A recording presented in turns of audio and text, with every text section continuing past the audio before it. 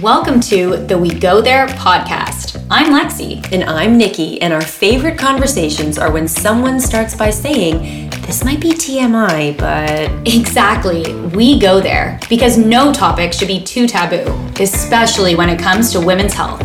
We ask the questions you may be too afraid to ask and interview the experts to get the answers you need. So we're doing this completely unfiltered. 100%. Okay, let's go there.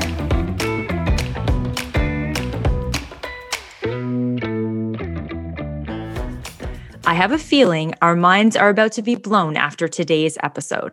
We're speaking with Dr. Elizabeth Goldspink all about cervical cancer and HPV, human papillomavirus. How can we reduce our risk factors? What about early detection? Does the Gardasil vaccine really help? Today, we're covering it all. Dr. Goldspink is a naturopathic doctor who has completed the mind-body medicine program at Harvard University Medical School. She has published articles in peer-reviewed journals on women's health conditions and cancer prevention and is a featured wellness expert on the TV show Cityline. Oh, and she happens to be a mama of two and an amazing Pilates student of mine. Doc, thank you so much for being here. It's my pleasure. Thanks for having me. This is going to be good. Yeah. Welcome. So I guess the first place to start maybe is if you can kind of define like what is human HPV. Human papillomavirus. Yes. We're just going to say HPV. We call it HPV colloquially for a reason, right? Yes, that makes sense. And yeah, so it is so common. What people don't realize is that 80% of women and men at some point in their life, if they are a young adult, will contract HPV. It is the most common sexually transmitted infection around.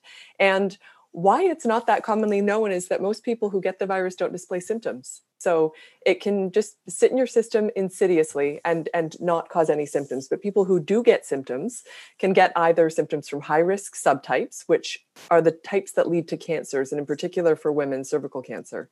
And then there are low-risk subtypes, which lead to lesions on the skin or genital warts.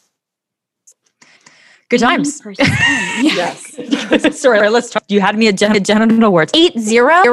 Like 80. That's bananas. I know, it is bananas. Yeah, it's estimated that almost all sexually active young adults will get HPV at some point in their life. And the way that most young women find out that they've got it is we all go in for our annual, or what used to be annual, and is now every 3 years unless there's a problem, your pap smear, and you're told you have abnormal cells. Now, this is a very, very common phenomena for a young woman to be told she has abnormal cells in a pap smear.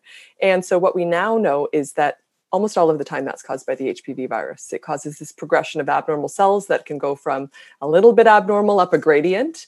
And, they'll be told you have CIN1, CIN2, CIN3, and then after that, it goes carcinoma in situ and cervical cancer. So that's the progression from just the low-grade abnormal cells, which you could think of as inflammation or pro-inflammatory changes at the level of the cervix, all the way up to cervical cancer. And so we really want to prevent that from happening. And there's a bunch of ways that we'll discuss that a person can prevent that from happening. Yes, please. And so oftentimes, so that progression, if gone undetected, just continues and then can result in cervical cancer. Exactly. So what happens is that in most people, the infection clears naturally. In some people, it progresses. And so you'll see repeated, what I'll see a lot in practice is women who have repeated bad pap smears. That's when they'll come to me. Because if you have a bad pap smear and it clears 6 months later, no action needs to be taken. But a lot of women will have a bad pap smear and then they'll go for a repeat pap smear and it will be another bad pap smear that's either at the same level or it's progressed to a further level on that gradient that I just mentioned. And so often what women are not told is that there's something productive or preventative that you can do during that time. So what they're told is you've got abnormal cells in your pap smear. The standard of care is to watch and wait. And typically, no lifestyle advice is given, no diet advice no diet, lifestyle. There are no actual proactive tips that are given to women. So they're just told watch and wait. And what happens is they go home, they're feeling immobilized because they've just been told they have abnormal cells in their cervix that are caused by HPV and that it may progress towards cervical cancer or may not, and that they have to come back in 6 months for a pap smear. And that's really disempowering. The fact that they're not told, oh, here are some things that you can do while you're watching waiting that may lead to a regression of those abnormal cells. Let's use this as an opportunity to really clean up your lifestyle. Let's use this as an opportunity to clean up your diet. What are you eating? How much alcohol are you drinking? Do you smoke? Are you on the birth control pill? Right? We're not going there. And we really need to be going there because we know based on solid evidence that there are modifiable risk factors and that there's so much proactive there are so many proactive lifestyle things that a woman can then embody and decrease her risk of having another abnormal pap smear. And so that's something I'm really passionate about. I want you to go to all of this. This is so important to know because you're absolutely right. And I looked on your site. So first of all, you've also developed a supplement. And so maybe we can do that. And then maybe you can give some tips on what women listening can do to improve. Absolutely.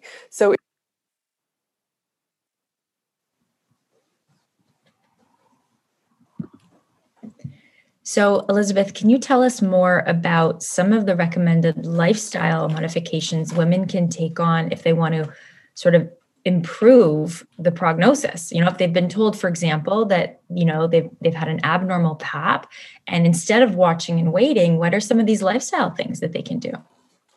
That's a great question. So there's so much that can be done. So we'll start with the low-hanging fruit. So if a woman is taking oral contraceptive pills or the birth control pill, that has an impact on recurrence or persistence, I should say, of HPV infections. So that could be, the low risk subtypes causing the lesions or the high risk subtypes causing the abnormal pap smear and the cervical changes. So the pill strips nutrients away from a woman's body. A lot of people don't realize that. It strips B vitamins, it strips folic acid. A lot of those vitamins, and in particular folic acid, are essential for a healthy cervix. And so maybe a woman who has persistently bad pap smears over time wants to consider alternate means of birth control other than the pill, right? Or maybe she wants to top herself up with the nutrients that the pill is depleting a woman's body of that are known to also cause HPV persistence. So there's two different opportunities there for either supplementing or considering alternative methods of birth control. Another piece of low-hanging fruit, cigarette smoking. So that increases your risk of persistent HPV by a tremendous amount. So definitely quitting smoking will have a huge impact on HPV symptoms. Consumption of too much alcohol, consumption of too many refined and processed foods. Refined sugar depresses your immune system. You're not able to sufficiently mount a response to any virus, HPV included. So all of these things are easy fixes for people who want to make some positive lifestyle adjustments. And guess what? When you make these different changes in your life, it impacts everything, right? So now you're preventing colds, you're preventing flus, you're reducing severity of COVID if you're to get COVID, because now your immune system is able to function optimally. So it has the added benefit of being just all around good for everything. That's awesome. And why are we not telling women this, right? And why are we telling them to watch and wait? Yeah, and that's the thing. So here on the show today, I think we're talking about empowering women with information, resources, and evidence-based data on action that they can take, right? The alternative is not, or you can do this other thing. The alternative is, or you can do nothing. Watch and wait, right? And I see that as very disempowering. And so that's why I'm really passionate about this, because there is so much that can be done. And if you look at the data, there's really good data to back a lot of this stuff. There's good data to back these lifestyle interventions that we've discussed. There's good data to back some key supplements. So there's reproducible studies that show that women's blood levels are low in certain key nutrients when they have HPV persistence. So these are cheap and cheerful vitamins and supplements. Why not take them while you're watching and waiting, right? We're not talking about spending a fortune. And they've been found to have really beneficial outcomes in women and men with HPV. What are some of those? I'm sorry, I'm like just bombarding with questions here, but what are some of those nutrients? Like, can you name them? Just a few of them. Say, for example, I know there's many, but what would be like maybe the top 3 actual nutrients that become depleted? Or that are usually depleted when someone has been diagnosed with an abnormal pap or HPV. Yes. So the persistence of low nutrients in blood. So what we're seeing there is folic acid is a huge heavy hitter. So you definitely want to be supplementing with folate. Selenium is another key nutrient.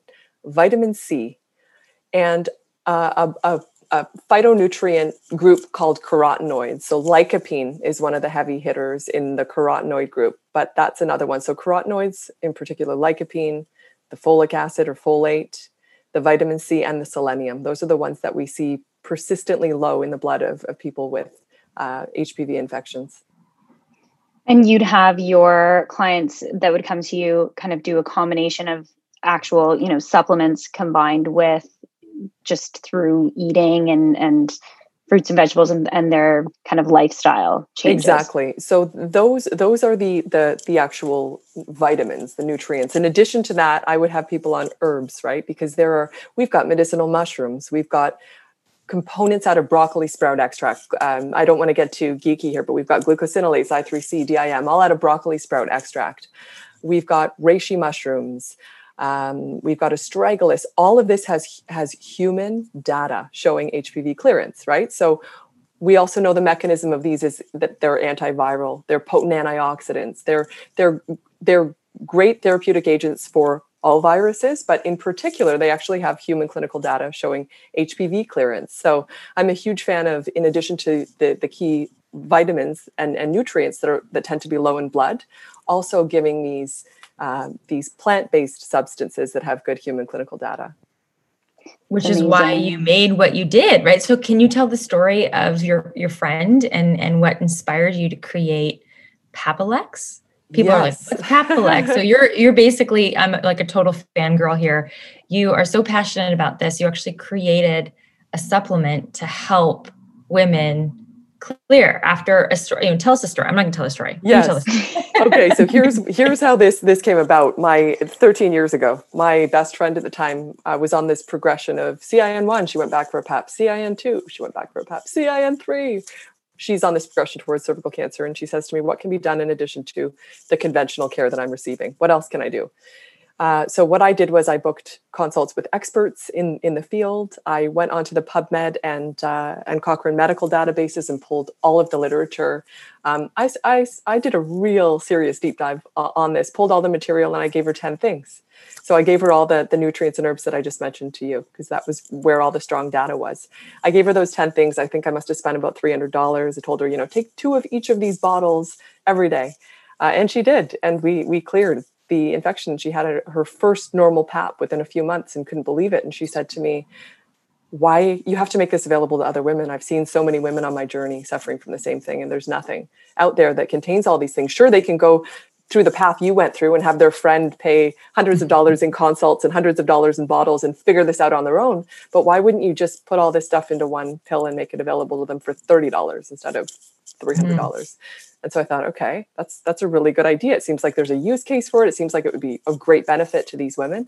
Let me try doing that. So I went through the process of, getting the Health Canada regulatory approvals and finding suppliers for all these raw materials and producing something. And that was 13 years ago, and the rest is history. So this niche sort of found me. I never intended to set out and create this offering, but it's something that came my way, and it's been my pleasure over the last 13 years to continually improve that product and transparency in terms of how we're sourcing and where we're getting these ingredients from, and reading all the specs on, okay, where did this broccoli sprout extract come from? What are the different compounds that are active in it? Can we scientifically validate that? Can we measure? Obviously, I've got a bit of an anal retention to detail, we'll call it, but I like being able to control for like the therapeutic value of every single thing going into that, so that I know it's not just a product where we're sourcing things from China that are not clean and that could be contaminated, and I feel like that makes all the difference in terms of how therapeutic it is. That's amazing. And I think in linking to what you said around empowering women, especially during this time, I can only imagine, and you're an amazing friend, clearly, creating this Thank you. When your friend has gone through this. But I could only imagine between PAP appointments and each one coming back and going up the scale each time, if only being told to watch and wait versus feeling like you're in control of something, like the things that you're offering women to do that can help to lower you back down the scale to get towards that clear PAP again. I could only imagine how challenging that would be if women didn't feel empowered to know that they have other options out there, like you're speaking Exactly. to. And I think it's worth mentioning. I mean, there are great conventional treatments once you progress up that path. If you're, you're going from CIN1 to CIN2, CIN3, at some point you absolutely are going to need a conventional invasive therapy. I mean, there's LEAP, there's different forms of, lasers and cauterization and cone biopsies where they're removing aspects of the surgery. And if that's necessary, I'm all for that. But what I'm saying is that when you're told to watch and wait and it's early stage, don't watch and wait, do something, get empowered, at least implement these lifestyle elements, the low hanging fruit, the supplementation that's been found to be improve these markers. I think that we've got medical care for acute conditions and for serious things that is absolutely wonderful. But for these more slow, insidious things, oftentimes it's the key nutrients and the herbal supplementation that's of great benefit. So, Elizabeth, I have a bit of a personal kind of story, and it links in here because my mom was diagnosed with cervical cancer, and she ended up with having a full hysterectomy. It got to that point, and thankfully everything went really well. And it was a really aggressive form of cancer. They told us after the fact, and we're just so grateful. And that was actually 10 years ago. And it's so interesting because my dad just was over last weekend, and he brought a letter that I had written on the Mother's Day following her having her cervical cancer removed and being healthy again. And I had been by her side, like coming out of her hysterectomy. And it was just a really taking me back to that place where she had gone through that. And it was especially challenging for us because the result of this, which links back to what you're speaking of, was actually 2 PAPs that had not been raised as the elevated kind of progression that then reaches cervical cancer. They had missed actually flagging them to her. So it was something that potentially could have been prevented, like you said, but then got to that point. And thankfully she is all good and full clean bill of health. But I think I know she sent an email out to me that she asked for me to forward to all of my friends on the importance of regular PAPs and just, taking care of yourself from that perspective, and also making sure that in Canada, they call you if there's bad news, but making sure that you call to just get your records, and make sure that you're being an advocate for yourself from that perspective on just getting your results back, even if they don't call you. So, and I think that, and I don't know if that's still the case, but that was the case with her, is she just thought she would get a call if there was something wrong, and she never received a call. So she always assumed her PAPs were clear. So I guess that kind of brings me to a question around, I know that in Ontario, at least, we only are now getting recommended to get PAPs once every, is it 2 or 3 years? Once every 3 years, starting at age 21, unless there is an abnormal PAP, and then it becomes more frequent. And as you probably recall, it used to be every year. So this is a big adjustment up to every 3 years if you have a history of normal PAPs.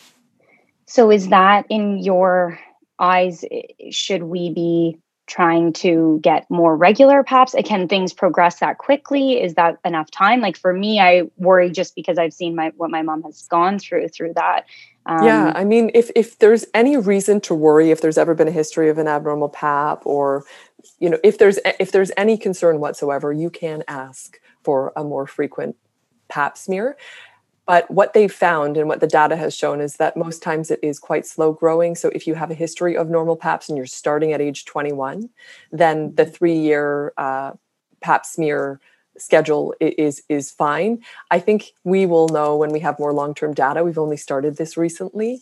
But right now it's looking like that is an acceptable schedule. And of course, those who have had an abnormal PAP must do them more frequently, typically every 6 months or every year, depending upon how abnormal the PAP was. And I think you're mentioning something so important, because the best prevention that we have is screening. So for everybody listening, you get your PAP smears regularly. They are so, so, so important. Cervical cancer, if caught early, is incredibly treatable. But if, like what happened with your mom, if screening is missed, or it's an abnormal result and that's not relayed to you, or if you haven't gone in for your PAP smear for any reason, that is the biggest contributor to a cervical cancer diagnosis. So screening is absolutely essential. I have a question, because a friend of mine, and this is a story that I was going to share on this podcast. So there is this vaccine called Gardasil, and it seems to be commonplace and very often recommended to pretty young girls. I think, is it as early as 11 or 12? Correct me if I'm wrong. That's correct. And I remember when it first came out, I think I was in my late 20s, and they were like, yeah, you can still get it. Anyways, I ended up not getting it. But a friend of mine did get it and ended up having some neurological challenges as a result. And it seems like there are some class action lawsuits about this vaccine. So, I'm completely impartial. I would just love to know your thoughts on it, because obviously if we talk about HPV, we need to talk about the vaccine that's been created to apparently prevent the sort of more dangerous strains. So what can you tell us about the Gardasil vaccine?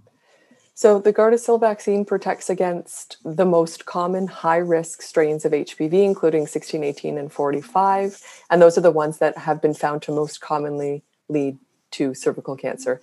It also protects against the most common low-risk strains as well. And Gardasil has been around now for a number of years, and it has been found in when I look at the data and I look at the countries that that they have widespread prevalence of the vaccine, it has been found to decrease the rates of cervical cancer in the countries that are using it. I have seen the data on the neurological issues and the adverse effects, and it is definitely an issue in a very small amount of people who receive the vaccine. In Japan, they actually pulled the vaccine because of adverse effects that were happening in young women. And I'm aware of the class action lawsuits happening because I actually know an OB-GYN who was part of the case of class action lawsuit happening in the state of New York. So I am aware of that. I have seen that. But when I crunch the data and I see the countries that are utilizing the vaccine, and I see that it's actually helping to prevent cervical cancer when used in conjunction with screening, I still think that if we're looking at the greatest good, that the Gardasil vaccine is contributing to the greatest good if our intention is to eradicate cervical cancer. I think screening and the Gardasil vaccine are a good idea, despite the fact that, unfortunately, yes, there are reports of these adverse effects, and some of them are neurological. Even when we look at Japan, they've pulled the vaccine. They've also simultaneously cut back on screening.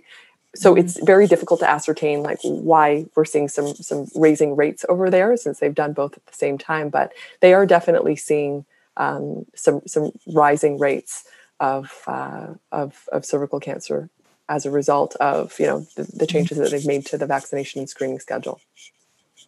And it's not hereditary. So that was another question, right? So in Lexi's case, for example, if your mother had this, would you then be more likely to want to potentially get this vaccine because you're worried about the hereditary nature, or is it something that is not really based on family history? Yeah, when you look at something like ovarian cancer and breast cancer and the BRCA genes that are involved in those are highly hereditary. With cervical cancer, it's almost always caused by cervical changes resulting from the HPV virus. And so if you don't have one of those high-risk strains, it's very unlikely that you will end up getting cervical cancer. Okay. And how do you test if you have those strains? Is there a way, in my perfect world, we just get a blood test? Oh, you've got the strain. Oh, you don't.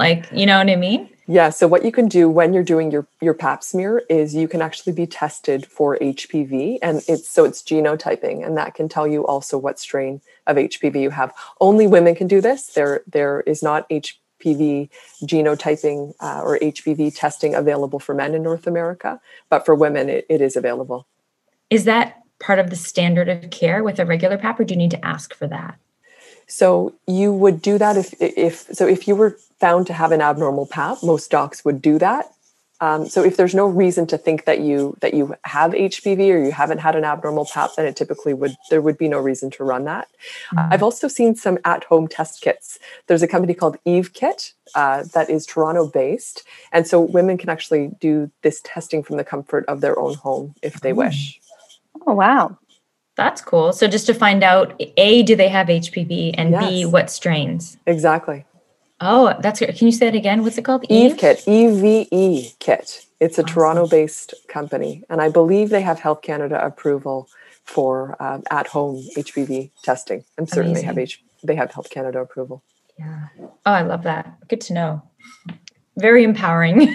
That's what it's all about, right? Get the information. Because then in theory, if you were told, or you got the testing and you said, oh, you've got sort of a higher risk strain of HPV, then would it make more sense potentially for you to go ahead and get the Gardasil vaccine versus if you don't have those strains? Yeah, and that's a great question, because the Gardasil vaccine is typically recommended. I believe the upper age limit where it's recommended across the board is 26. So if you're older than 26, it's a case by case scenario where your doctor will look at your risk. You know, if are you married in a monogamous relationship? Are you not? Do you already have HPV strains? So it's a case by case scenario there, and for some people, it still makes sense to get that vaccination after that age. Got it. There's so much to know about these vaccines. And I know it's like I feel like we don't talk openly enough about it, you know? And you know what? Yeah, just as a general thought on vaccines, I feel like as soon as you open up a discussion about it, people get their back up on either side. And I feel like opening those lines of communication, and whether you're all for it or you're against it, actually being able to have a discussion about it is where the magic happens. And then we can talk about, well, I've seen this data. Well, I've seen that data, and actually be able to discuss and hash these things out, right? Like I'm sharing today, I've done a synthesis of the data on the Gardasil vaccine, and I really do recommend it because it, from a synthesis of the evidence, I can show that I can see that it's actually helping to prevent cervical cancer. And my goal and my intention is to help eradicate cervical cancer. So, but I think it's important to be able to have those discussions on both sides, and for us not to be silencing either side. So true. So true. So true. And I think that in your voice around cervical cancer, empowering women to, not just watch and wait and actually take this into their own hands and be proactive around it, be getting your every 3-year PAP appointments and just, staying on top of this, as well as advice around the vaccine. Like it comes with, clearly you're very, educated and you've done your homework. It stemmed from, a passion relating to your best friend. And that's how you've just gotten yourself like completely immersed in all of this. And I think that is just speaks volumes for what your, intent is behind the education for women. And this topic is not spoken about enough. And when my mom sent the email out to all of my friends and her friends, it was her saying this is something that happens to so many women, and just make sure you're on top of what you can do so that you can avoid these types of things and avoid cancer in your lifetime. So cervical cancer. What you're bringing up brings me to another point that I see a lot of that makes me very sad, which is the stigma that's attached to this. And so often women find out, they've got a bad pap smear or they've got HPV, and they don't want to talk about it because there's stigma attached to it. And for me, that's crazy. If 80% of people have this, why is there stigma? Why are we not having these open conversations where we can share, hey, I've got this. This is my experience, right? You'll only ever discuss this with maybe your doctor and your closest friend. But by opening up and actually having this discussion and speaking freely, we're really taking the stigma away from those who are experiencing symptoms from it. And the 80% is mind blowing. I would never, we read that before you came on as well. And we were both like, whoa, how 80% of women? And so let's talk, I'm curious. So men get it too, yes. But do they have any negative risks associated? Absolutely. And what we're seeing now is actually a rise in cancers of the oropharynx or the mouth and throat in men. So I don't know if you recall, but Michael Douglas, Catherine Zeta-Jones's husband, was hospitalized and required surgery for oropharyngeal cancer from HPV, but it is becoming more common. And as we look and we see the cervical cancer rates decreasing, we see oropharyngeal cancer rates increasing. So that is a huge problem for men. Men can also get penile and anal cancers as well from HPV, but it's really the oropharyngeal cancers that we're seeing a rise in. Wow. So I would presume that they would also benefit from similar lifestyle modification factors. Mhm. Absolutely. Exactly. Yeah. Everybody who smokes should quit smoking. The, considerations we discussed around the pill are extremely helpful. Cleaning up your diet, meaning getting rid of all those refined sugars and processed foods, consuming greater quantities of fruits and vegetables. I like to recommend 5 to 10 every single day, and placing a heavy emphasis on cruciferous vegetables. So anything belonging to the broccoli family, broccoli, Brussels sprouts, kale, those are extremely therapeutic in terms of providing anti-cancer compounds to the body.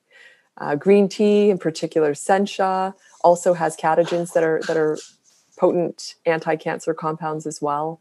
And decreasing alcohol and caffeine content, also helpful. So those are all the sort of diet and lifestyle tips that I heavily recommend if HPV is a concern. And it is pretty much for everybody, from what I'm hearing. 8 out of 10 people. Wow. Okay, Well, can we talk about you. the coffee? Yeah. What about the coffee? Okay, caffeine. So we're all moms of 2 kids, and we both have your youngest Elizabeth Doc is how old now? How many months? She's 6 months, and I've got a 2.5-year-old. So I'm with you. Okay, so what's the deal? Can we talk a little bit about the caffeine scenario? How much is too much? Yes. And so now we're talking generally to all people. Enjoy your coffee. If it makes you feel great and not jittery and terrible, and you're not counting on it for life support, enjoy your coffee, but just enjoy it in moderation. Wake up and have a nice big mug, and then move on to something else. If you want some caffeine, try some green and white teas. Those have catechins, theanine, other compounds that are highly beneficial in them, in addition to caffeine. And a tea has about half the caffeine of coffee. So just reduce, enjoy your coffee, savor it in the morning, and then stop, so that you're not carrying it throughout your day, having it in the late afternoon, and then it's impacting your sleep. Yeah. And you're requiring it to function. I'm not a fan of requiring anything to function other than air. So if you find you're requiring it to function, reduce, replace. Well, everyone listening really appreciates you, because no one wants to be told to cut coffee. I never even drank coffee until I had kids. I never ever even touched it, and then had kids. No way. That's impressive that you went that long in life. I know. And I was actually quite proud. I was quite proud of myself. And then, you know what? And now I enjoy it. I really do enjoy a cup in the morning. I'm like, this is nice. I add some healthy things to it, so it makes me feel better. Mix some good shaga and coconut oil and oh, good for you. That's impressive. You got the medicinal mushrooms going in your coffee. Yeah. I do lion's mane in mine in the morning and I find I can actually feel my cognition being enhanced when I take it in my coffee in the morning. Well, I'm going to add a lion's mane. Adam makes fun of me. He's like, look at all the things lined up that make you a coffee. He's like, I'd love to bring you a coffee in the morning, but I would never be able to accomplish this brew that's going on here. That's impressive. I love it. Are there any other final tips that you want to give us, Dr. Goldspink, about HPV and cervical cancer? Do you want to leave anyone with tips that you haven't touched on yet? I think, and this is applicable to everybody, not just people who are trying to prevent HPV, but there's 4 pillars of optimal health. And so just ensure that those 4 pillars are in check. So ensure that your diet is healthy. We've talked about some ways to augment your diet to ensure that it's healthy. Get all that refined food out of there. Ensure that you're eating healthy grains like brown rice and steel-cut oats, that you have an abundance of fruit and vegetables in your life, 5 to 10 a day. Lean proteins if you're vegetarian, legumes if you're not, wild-caught fish, a little bit of free-range meat, organic chicken, very clean animal products in small amounts, but mostly plants. Eat mostly plants. And exercise, move daily, whether that's a 30-minute brisk walk every day. If that's all you can do, that's enough. That's great. Or whether that's the incorporation of strength training, yoga. I like to do Pilates with Nikki a couple of times a week. So whatever you can do to move every single day, minimum 30 minutes. And sleep, 7 to 8 hours, uninterrupted, cold room. Ensure that you're sleeping well, because sleep is when your hormones are optimized. When you sleep, your brain actually sort of shrinks, and your interstitial fluid can go through your sorry, not your interstitial, but your the fluid that runs through your brain and spinal cord actually can clean the debris out of your brain. And that's what happens when you sleep. And we now know that, which is pretty cool. And so ensure that you're sleeping 7 to 8 hours uninterrupted. If you're a new mom, there's going to be some exceptions to that. I was woken up 9 times last night. That's part of life. It's a phase. It's temporary, right? But getting back to that place when you can is helpful. And then the last one is just reducing psychological stressors as much as you can. We all have psychological stressors that enter our life every day. But how can we cope better with that? How can we reduce things that are toxic in our life or eliminate them so that we have this, great psychological balance. We'll call it balance, even though that doesn't really exist. Love it. Got to keep it real there with the up 9 times last night. And you're still glowing. So I'm taking all these tips. You look fabulous. It's true. So I'll take all the tips. Thank you so much for coming and speaking about this really important subject and just empowering women around it. We love that. And your tips are so helpful to women. And we really appreciate you taking the time today. Thank you so much. And forgive my mommy brain on the brain fluid. It's the cerebral spinal fluid. As a scientist, I've got to clarify that. You were up 9 times last night. It's okay. I think we all nailed it. Thank you guys so much. This was so much fun.